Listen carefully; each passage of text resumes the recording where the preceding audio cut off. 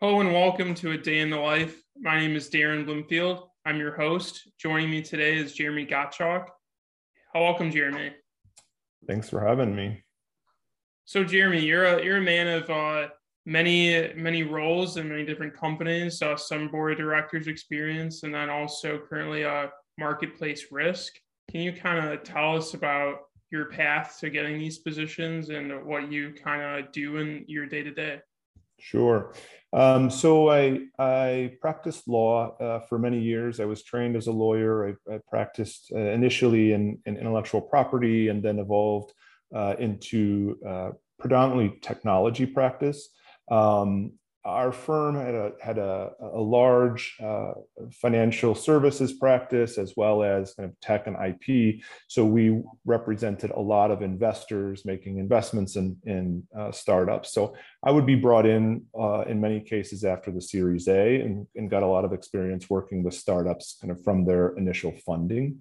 I was recruited, went in-house at one of our clients in 2010, spent 7 years there. And during that time, I was one of the early employees charged with building a legal team, figuring out all the risk and the exposure, and also the administration of the company. And very quickly realized that there was way more risk than we had resources to address. That even law firms and lawyers are expensive, and in this context, in many cases, can be inefficient. And largely because there's no answer to a lot of the questions that we had or the problems that we're trying to solve.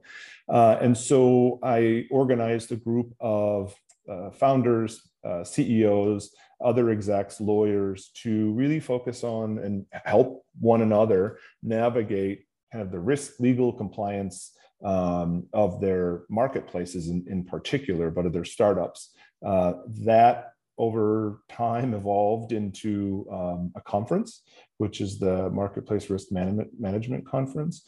And so my day to day now is half of it's running the Marketplace Risk platform, which is very high level, is resources for startups.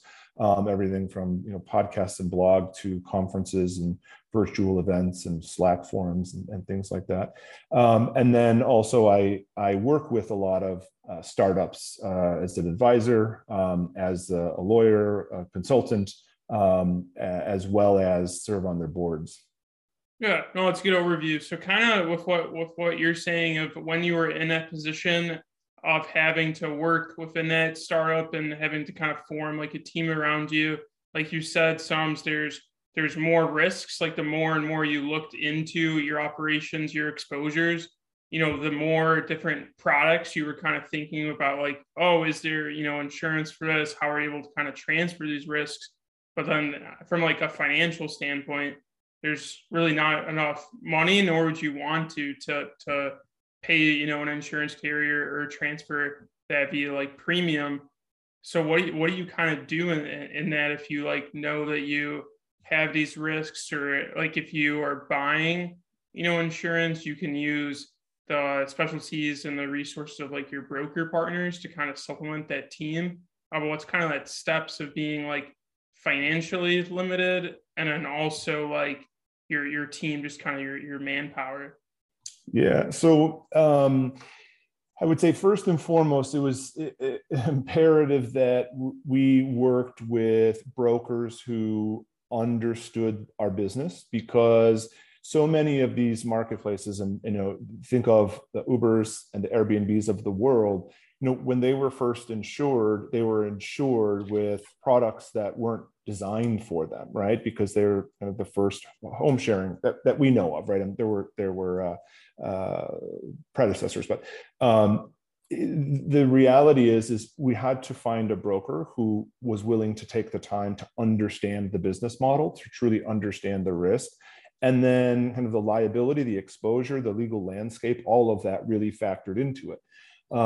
And so that's the first piece, because if you, even if you have the resources, if you don't have the right broker, you're probably buying the wrong products that either don't cover the risk, or maybe cover the wrong risk, or are just totally useless, which I've seen in many cases. Then, of course, there's the issue of just pure resources. Do you have the financial resources for the premium for all of the risks that are out there? And obviously, the answer is no, right? And this isn't unique to startups, but it's true, certainly true of most startups. Resources are scarce, particularly before you're sufficiently funded or profitable, and so you have to pick and choose. For us, that our broker, helped us both figure out what types of insurance, but then also prioritize, at the stage that we were at, what was most important at that time. And then as we grew, we grew along with our brokers, and our program grew. Yeah, no, that's a good overview of just kind of seeing like how the expertise of the broker, of them telling you not only what to buy, like which product, which line, like a property, casualty, professionals, whatever exposure that is, but then also like how much of it to buy from like a capacity standpoint, and then making sure that the product actually responds, or like the coverage is kind of tailored to your business and not kind of a general, exposure of that. Although, sometimes I would think that just like knowing what I know of insurance, it's kind of a reactive product of, if there's a like cryptocurrency, like we weren't insuring cryptocurrencies before there was cryptocurrency. So there's kind of like that delay of, sometimes there's going to be like a new product, like you're saying, kind of home sharing, Airbnb kind of set up. And if like insurance has to follow the needs of business, and then sometimes the brokers are kind of the one who are seeing like those needs kind of firsthand, that are bringing it to the carriers to kind of help them design that product, or let them know that there is a demand for that product. That if this carrier puts that time in, does the research, and learns this new industry or these businesses, then there will be demand for their product. Yeah, I think that's right. I also think that you need a critical mass, right? You need to create a market for the insurance to want to create a product. So if there were only one home sharing platform and it was small, they'd have a harder time. But once they see the opportunity with VRBO and Airbnb and HomeAway and all of these very successful platforms popping up, then the insurance industry realizes very quickly there's money to be made there, and particularly in the risk transfer, where you've got this, I don't want to say new phenomenon, but relatively new, where you're connecting strangers, and there's no hotel involved, there's no taxi company involved. It's truly just strangers. So it's a completely different, obviously, model, but there's obviously a ton of opportunity. Yeah, and with the marketplace risk kind of conference of people bringing of all those kind of insureds or businesses kind of being brought together in a centralized kind of area to bounce ideas off one another, how does the insurance kind of community like rally behind that, like potential of having like that's like their prime market, like if they are trying to get in front of those people and kind of explain how insurance can help them, or kind of learning like the new needs of their businesses on like the cutting edge of industry there. Like, how do you see those conversations playing out? It's interesting because when we started this, a lot of the insurance related conversations were about who should carry the policy if something goes wrong in a customer's home, or there's a car accident. Because what's unique to marketplaces is there is a federal law, which most people have heard about now as a result of our former president, but the Communications Decency Act, which essentially protects interactive computer services, websites, mobile apps from liability for essentially what happens between their users. I'm completely making a general statement, but it's been interpreted quite broad.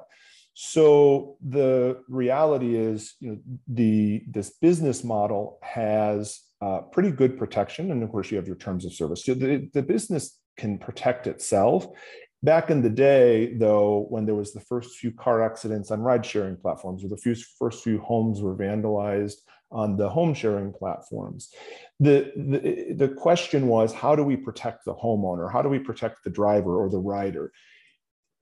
Now 7, 8 years later, they're talking about how do you embed insurance into your platform so that you can monetize it. So, I mean, the conversation has evolved so far, and it's been as a result of these conversations, not only between the rideshare company and their broker, but these larger conversations where all of the rideshare companies are not necessarily trying to do the same thing, but they all have the same issues and the same risks, and how can they more creatively address them, protect themselves, protect their customers. So it's over just the last 6, 7, 8 years, the conversation has changed and evolved very, very rapidly to what I would say is pretty basic to pretty sophisticated and interesting solutions to a lot of the problems that are unique to these platforms. Yeah, no, that's really interesting. Just kind of to see if I'm understanding what you're saying so it used to be that these companies would innovate and then kind of see how insurance can protect them, protect their customers, kind of like an afterthought.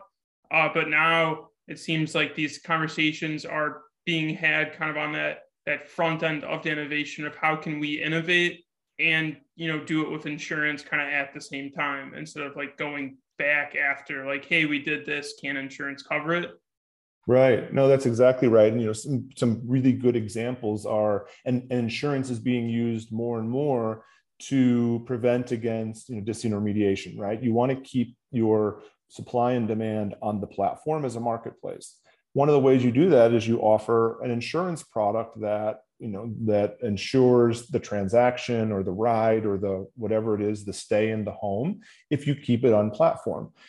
So that's a really good example of not just protecting, but trying to use insurance in a more innovative way, integrating it into the experience and the benefit of the business. It's become part of the business and not just a fallback in case something goes wrong that you hope you never use. Yeah, no, it makes sense. So how do you see yourself like in the past being brought into kind of these conversations with like these directors and officers at the companies that you help support? So unfortunately, initially the way I was brought into a lot of these conversations is when something went wrong. And it could be a variety of things. Something would go horribly wrong, and I would be brought in more from a kind of crisis management perspective. Like, what do we do? How do we respond? We know that we're protected by the CDA. We know we have terms of use, but we don't know how to react or respond. So I would be brought into it that way. In other cases, there would be platforms that were looking for insurance and were having a hard time securing a program that kind of met their needs. And so I would work with them on not just their insurance, because their brokers are the experts in that case, but more on their whole risk management philosophy, their trust and safety, how they could make the risk look more appetizing for the insurer, how they could hopefully ward off against any types of claims so that an insurer would get comfortable with the risk. So I would say probably those are two main ones. I've worked a lot with insurance companies themselves, just on my experience with a lot of platforms, and certainly like how I think about risk, how I think that others should think about risk. So I mean, the idea is that you never have to use your insurance, right? I mean, people, when they get insurance and they think, great, I've got insurance, we're covered. And I'm like, the first time I explained to them, like, insurance is not there to be used, right? I mean, it's going to be there, but if you rely on your insurance as your backstop in place of good policies and procedures, you're not insurable very quickly, or it's going to be extremely expensive. And I've seen insurance programs go from $10,000-$20,000 to $1 million in premium overnight. I mean, it's not as sure as it's not uncommon when you're using insurance in the, what I would say, wrong way. Yeah, no, it's a really interesting way to put it. Just kind of like investing upfront into those policies and procedures, like internally in your company, to kind of manage that risk instead of just kind of pushing it off and saying, "Oh, if something happens, then someone else would pay for it," and just kind of like, because I mean that might work for a year or two, and then when Right. your premium's still low, but once you get hit a couple times, your retention is going to go way up, your capacity is going to be cut in half, and it's going to cost a lot more, and it's going to get to the point where people don't want to insure you because you're a bad risk, and the insurance community, the carriers realize that you're not trying to be a partner in that, and that you don't really want to have skin in the game. So how does that kind of, like, what were your first conversations when you were first kind of becoming like involved with insurance? Like what was kind of like your first interaction? So when I went in house, my first interaction was, when it came time for a renewal, and I just had never experienced the process. And I think one of the things that I've brought to both the conference but the platform is my perspective. Although I was a lawyer, I was in school for many years. I never learned any of these things, right? So I never experienced them. I had no idea what went into a good submission, into the renewal. How do we present the company in the best light to shed the best light on for the underwriters, so that they get they're satisfied with the risk, et cetera. So my first interaction was, I would say, a crash course in understanding how insurance works, the whole underwriting process, the marketing process. I spent time in London at Lloyd's, meeting with underwriters, learning about the process, and I realized that I had been practicing law for, at that point, 6 or 7 years, and I had never come across this, having worked with a lot of clients. And so for me, that was kind of where a light bulb went on to say that there is not an opportunity, an economic opportunity, but an opportunity to share with other early stage executive founders, et cetera, how this process works and how they can best position themselves to get the best program at the best premium, et cetera. So that's my own kind of personal beginning, was learning about and having to be responsible for the insurance program at this company. From there, though, I learned very quickly that the average age of my colleagues, my peers at these startups, is skewed very young, and they were much like me. They didn't have tremendous business experience. So that meant that they didn't probably have any experience with risk management. They've had very limited experience with insurance, probably homeowners, renters, auto. And so this entire process was foreign. And as a result, not working with a broker who understood their business, not getting the right policies, getting themselves into a position where they had to make claims, they either weren't covered. I mean, it could become, and I've seen it become, catastrophic. And it's actually not that hard, and it's not that mysterious. You just have to spend the time. So for me, it's been, my goal has been evangelizing what I would call risk management, but just explaining how some of this stuff works to some earlier stage, less experienced, if you will, executives, founders, et cetera. Again, not to become experts in it, but just to understand it and appreciate it, so that they will be better off in the end. Yeah, no, that makes a lot of sense. There's kind of that crash course aspect of understanding what happens, after this is my business. I'm working with the agent. They're sending it off to the carrier, and then someone's underwriting it. Like, what is the underwriter looking for? Just kind of like, we need that story. We need to be able to wrap our heads around it. And, we're willing to get creative, but like, we need to know what's going on in the company, the details that are in it, and like their risk management techniques and tools. But what you're saying, just kind of a lack of like education or like knowledge within some of these tech startups, some of these founders, just because this is not, this is not their core background, but like, how would the insurance community, or how could we be more like helpful and kind of educating these new buyers? Yeah. So what's interesting is, and I always hesitate positioning it or saying it the way I just did, because it's not that if these founders and these young executive teams were good at this, they wouldn't be good at what they're actually doing or what they need to do, right? So their goal is to build technology and grow, acquire customers. They're good at what they do. I would be very surprised if they understood this as well, because they're kind of, I don't want to say opposites, but they don't really run kind of hand in hand, certainly in the early years. And so, one of the things that I'm always, just trying to explain and kind of what you just said with kind of marketing the program or bringing it to the markets, it's something as simple as when you're filling out those questionnaires, right? I never even thought about that process of that this data or this information that I'm submitting is then going to be packaged, put into a presentation, for the insurance markets to review it. So in filling out those questionnaires and responding, it's important to understand what the end result is going to be, so that you can position yourself, in the best possible light.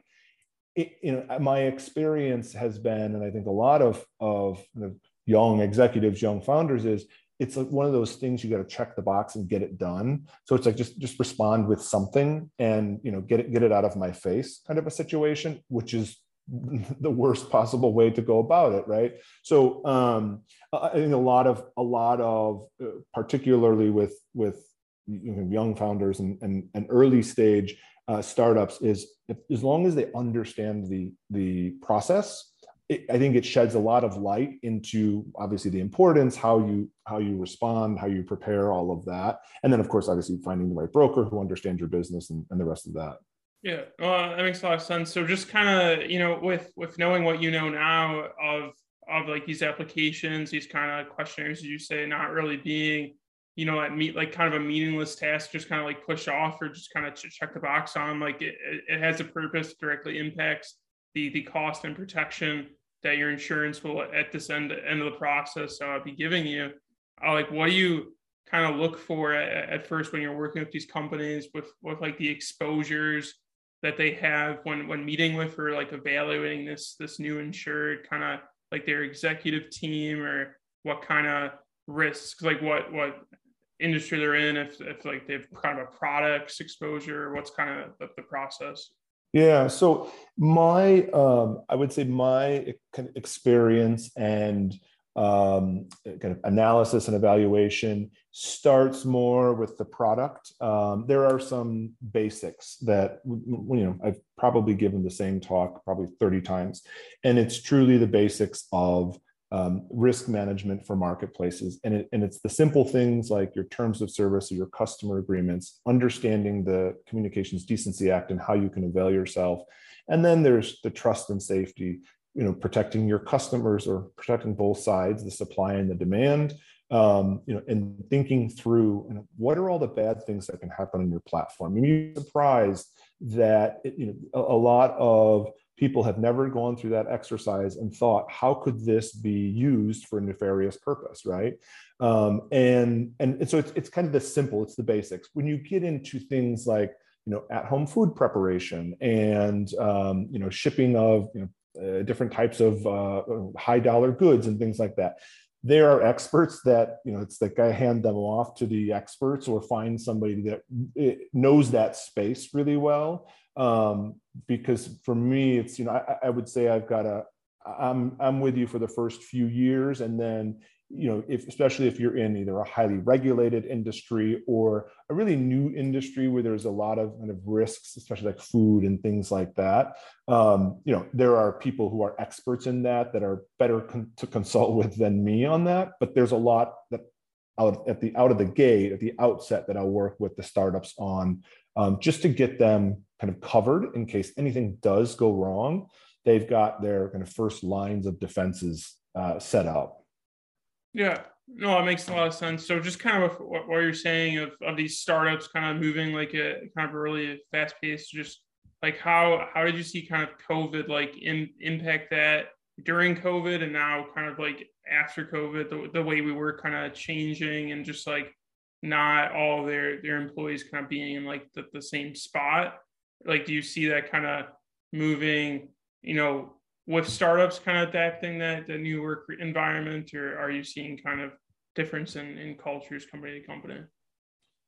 Yeah, I mean, so right now, I think the remote working situation is becoming, a competitive issue, right? I mean, people are quitting jobs because they don't have to be. They can find another job where they can be remote.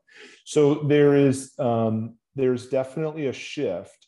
The question is, how does that impact? Certainly, in kind of my day to day. And my clients, how does that impact them? What's interesting is, to some degree, you don't know what you don't know, right? You've taken this away, and you don't know exactly what's missing yet.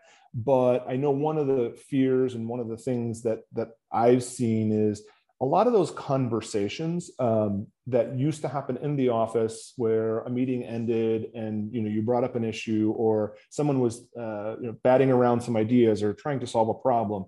You just had people at your disposal, whether they were just in proximity to you or whether you were on the same team. If you think about it, now you schedule everything that you do, right? I mean, I don't know that I've, in the last, I don't know, probably 10 years, just picked up the phone and called somebody out of the blue. It's generally setting up, hey, can I call you? Are you available? But now, even more so with work, we're scheduled all day long. And so I think you miss a lot of that.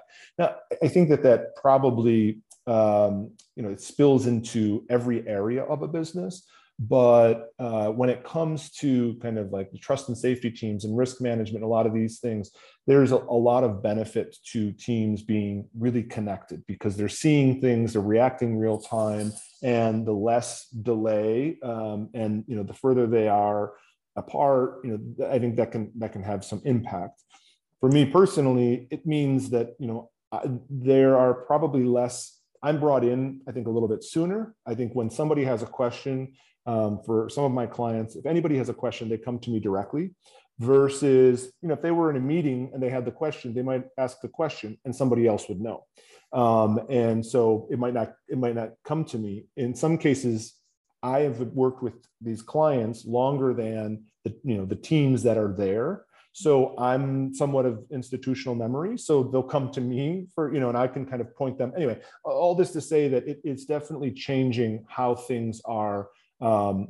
Just the kind of the organic dynamic nature of kind of office, and I don't want to say problem solving, but some of those discussions and conversations that you would have in the office kind of off the cuff. Yeah. I mean, I think what you're kind of saying is like, it might not flow as naturally as it like kind of used to, of like being in the room and kind of having that opportunity. And it's convenient, if you're in the same room and you're, is anyone else have anyone to talk about? Yeah. Who should we go for this? Or where is this information? And if like that requires now, like 3 Teams messages to 3 different people and like 5 different emails, and now this long email chain internally, it might just be easier to go with kind of someone like you, a lawyer, consultant, someone like outside party, just kind of like fast track it, and it would get to like the right place earlier, and wouldn't kind of spin the wheels on that. Right. I think that's right. So as we wrap up here, just kind of with your mix of business experience, with kind of like the board of directors that you sit on, what do you kind of see of like what kind of role do you kind of fill like in these boards? Are there some other people who kind of specialize like in that risk management kind of background as well, or how does kind of your role and expertise kind of help build out the rest of the expertise on some of the boards, just complementing each other's backgrounds? Yeah, I mean, that's exactly it. It's when founding teams, founders, executive teams, early stage executive teams are looking for a board, in many cases that board will be comprised of investors, depending on their level of investment. But pre-investment and oftentimes even with investment, the idea is that you build out a board that's going to be helpful and supportive, and that means having a diverse set of backgrounds and experiences and expertise. So it's uncommon that there would be kind of two of me on the same board. There might be, lawyers, but maybe lawyers with different background or experience. I've been doing this since, kind of the eBay and Craigslist days. So the industry that I'm particularly focused on is quite nascent. So there aren't, there in many situations, I'm like the oldest person in the room, just because I've been doing this a long time and at the beginning. So there aren't a ton of us out there. Although I will say, if you look on LinkedIn, now versus even 5 years ago, you will find at so many, I mean, even non-marketplaces that have and smaller startups that have risk, trust, and safety, and different community positions that didn't exist 5 years ago. So the whole industry is evolving, I think, in a very positive direction. I think there's also been, the industry's taken its hits, both social media platforms, but also marketplaces. And so there's been, I think, a really strong response to bring in people who are focused on risk, to be people who are focused on trust and safety and things like that earlier, and prioritizing it earlier, which is only going to mean good things for both sides of the marketplace, consumers, workers, if it's a service platform, et cetera. Yeah, no, I couldn't agree more. That makes a lot of sense. Well, thanks so much for coming on, Jeremy. Appreciate your time. Absolutely. Thank you for having me.